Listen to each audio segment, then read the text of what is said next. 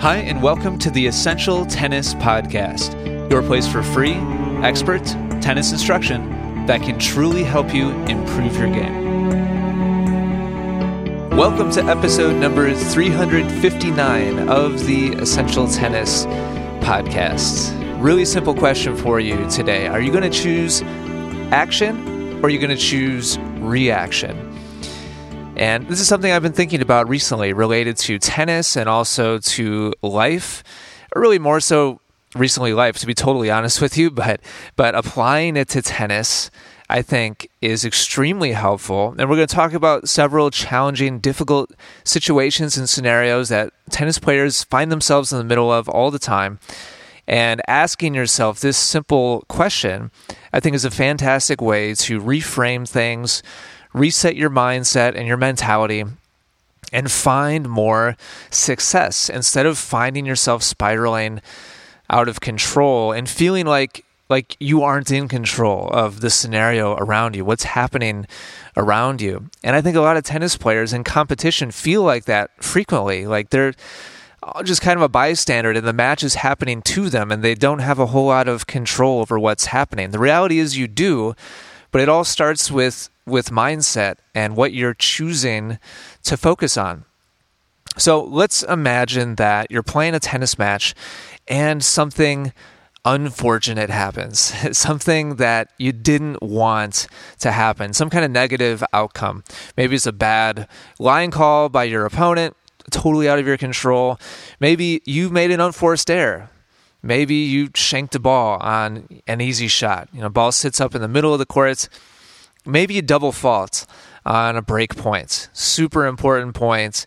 You get broken, all because everybody stands there and watches you hit two serves into the net. Maybe your opponent cheers when you mess up. There's millions of others, lawnmowers, bystanders, spectators cheering for your opponents, the sun, the wind. There's literally, we could literally name a million different frustrating or annoying things that can happen during a tennis match. Maybe your favorite shot is just kind of out to lunch and you're left feeling kind of stranded without your big weapon. Well, there's two different paths that you can take. Path number one is reactionary. And let's go down that path of the bad line call. When you're reactionary in that scenario, you take a defensive stance, which is an interesting word considering that we were talking about not having control. When you feel like you're not in control, you take a defensive stance. In other words, this is so unfair. How dare you do that to me? Why are you cheating me, out of this point? You focus on the problem. And your mind focuses exclusively on negative things. You feed negative energy and negativity within yourself and into the environment. Again, you're thinking things to yourself like, this is unfair. How dare they? They're such a bad person. What a cheat. This is, why am I even here right now? Why am I even trying if this isn't even going to be a fair match? Or maybe you're thinking to yourself, all that practice time just got wasted. I've been putting in all this work, taking all those lessons, going to all those team practices, hitting with the ball machine, and it all just totally got taken away from me by this person who is cheating me and making bad calls. And so what we're doing when we go down that path of reacting to the scenario and really kind of playing a victim role in the situation is it gives mental energy to the problem. You are allocating energy that you have the choice to place somewhere else towards the problem. You are actively focusing on all the potentially bad things. Notice a lot of those things that I mentioned, they're completely subjective, and it's accusations, really empty accusations that we're making. We're making a lot of assumptions in that particular scenario. And even in the other scenarios, like let's say double faulting, like what are your reactions to that? Oh, I'm such a loser. I just totally let down my partner.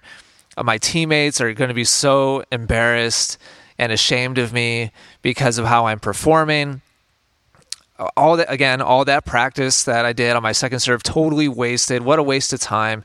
Well, I guess that change I made on my second serve is not working.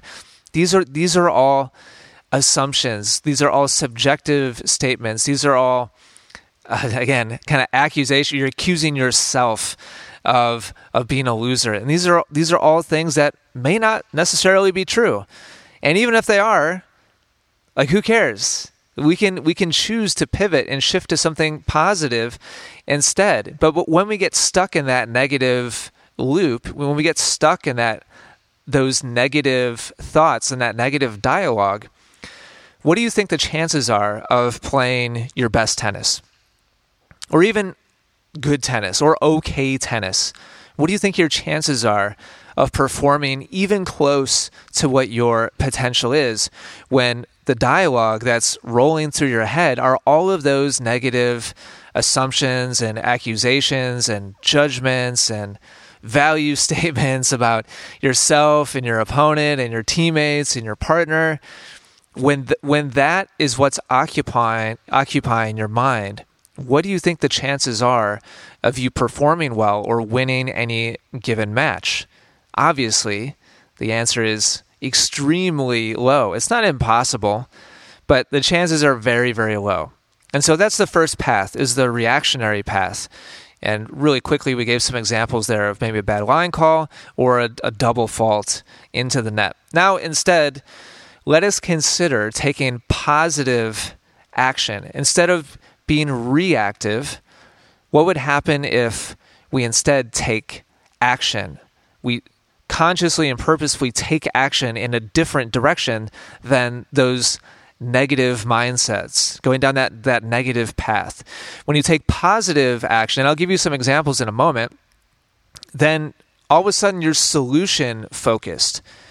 All of your thoughts go towards, how can we solve this problem that's in front of us?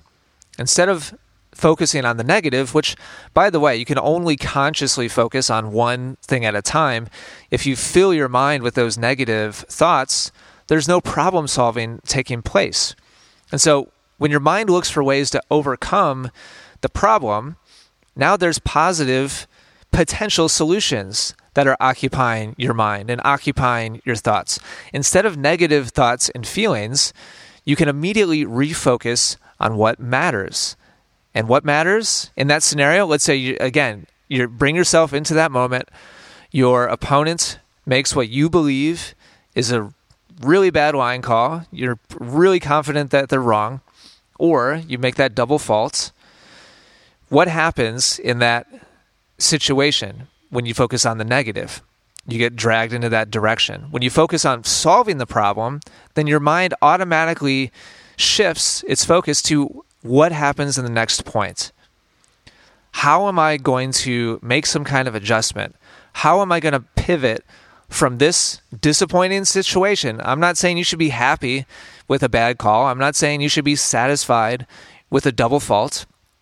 What I am saying is you have the ability and you have the choice to make which direction your energy flows, to the reactive path or the active path, the action-focused path. And when you go down the action-focused path, then you can make some kind of positive shift that gives you a better chance of winning the next point. And there's a cascading effect that happens here. When point after point after point, when you train yourself to go to that problem-solving mode, then there can be positive momentum. Positive energy flows towards problem solving point after point after point. And it makes it much easier to reset after each point, because think about it. To win a set, you need 24 points minimum. There's 4 points. You have to win 4 points to win a game, 6 games to win a set minimum. We're talking about 48 times to win 2 sets. You have to a certain degree, leave behind what happened in the previous point and move forward to the next point. And if on point 37, your mind is still preoccupied with the negativity that stemmed from point number 4, all of those points in between have suffered. Your focus and your ability to execute on all those points in between point number 4 and point number 37 were sacrificed. And it's so difficult to win a match that way. Just 5 minutes spent in some kind of negative emotional funk is incredibly costly in the grand scheme of things. Multiple games can go by in the span of 5 minutes if it takes you that long to reset and say, okay, it's all right, just calm down, let's move on now. If it takes you 1 point, then fantastic. If it takes you a set, well, that's obviously really costly. And I think asking yourself the question, am I being reactive or am I taking action? Is this positive action or is this negative reaction? If you ask yourself that question between points, it may give you some kind of ability to hopefully quickly snap out of whatever negative path you're potentially going down and choose something positive instead that can give you an opportunity to perform much more strongly. So let's talk about those examples really quick. The bad line call. What are some examples of positive action instead of negative reaction? We already talked a bunch about the negative reaction. Well, in the line call scenario, give the benefit of the doubt. Like imagine that. You could do that. Instead of making a snap judgment to how terrible of a person they are, you could choose to have the positive thought of, you know what? Maybe they just didn't see it clearly, or maybe they just missaw it, or maybe they're looking at the wrong ball mark, or whatever it is. Guess what? You've made bad line calls as well. And we've done whole podcast episodes on this. They're not the only ones who've made bad line calls. You probably make a bad line call every time you play a match. I probably do too. As hard as I try, I'm not, to be really clear, I've made all kinds of bad line calls in my career, and I have no idea. I don't have any idea which ones they are. I know beyond a shadow of a doubt that I have called out on balls that I felt 100% were out, but were 100% in. I know that has happened because of how much experience I have observing other people playing tennis and knowing their character and knowing their intentions, and yet seeing with my eyes how wrong they were. Like it happens every time we play tennis. So you really do have the choice of giving them the benefit of the doubt and then purposefully, consciously shifting your attention to the next point. All right, so what is my plan of attack for the next point? That's a positive place to put your focus, to put your energy. Benefit of the doubt, what is my plan for the next point? How about if you make an unforced error? Well, you can give yourself a specific cue or reminder as far as the technique. Maybe you hit a forehand wide and you give yourself a little bit of a timing or a contact point reminder, and then move to the next point. All right, so what adjustment am I going to make? Give yourself a quick technique reminder, maybe make a shadow swing, and then also you can maybe remind yourself, okay, so, all right, next point, like that was definitely the right shot. I totally had that point. Next point, let's go for that pattern again. And so give yourself that positive affirmation of what am I going to do for the very next point to build on top of what just happened. How about if you shank the ball on an easy shot, that sitter forehand, and you shank the ball and miss it? Go ahead, give yourself a quick reminder. Oh man, I totally hit that off my frame down, by the throat of the racket. All right, I need to give myself more space on the next shot. Give yourself some kind of positive affirmation in the sense of like a technique reminder. And then go ahead and shift and pivot to the next point. All right, what's my plan for the next point? How about that double fault on break point? Again, give yourself a specific technique reminder. Let's say both serves went into the net. Then your positive response internally is, all right, I need to swing up on the ball twice as much on my next serve, or crap, I'm definitely tossing too far out in front. My racket, I'm just closing my racket face way too much. I'm just hitting right down into the net. I need to bring the toss back a little bit.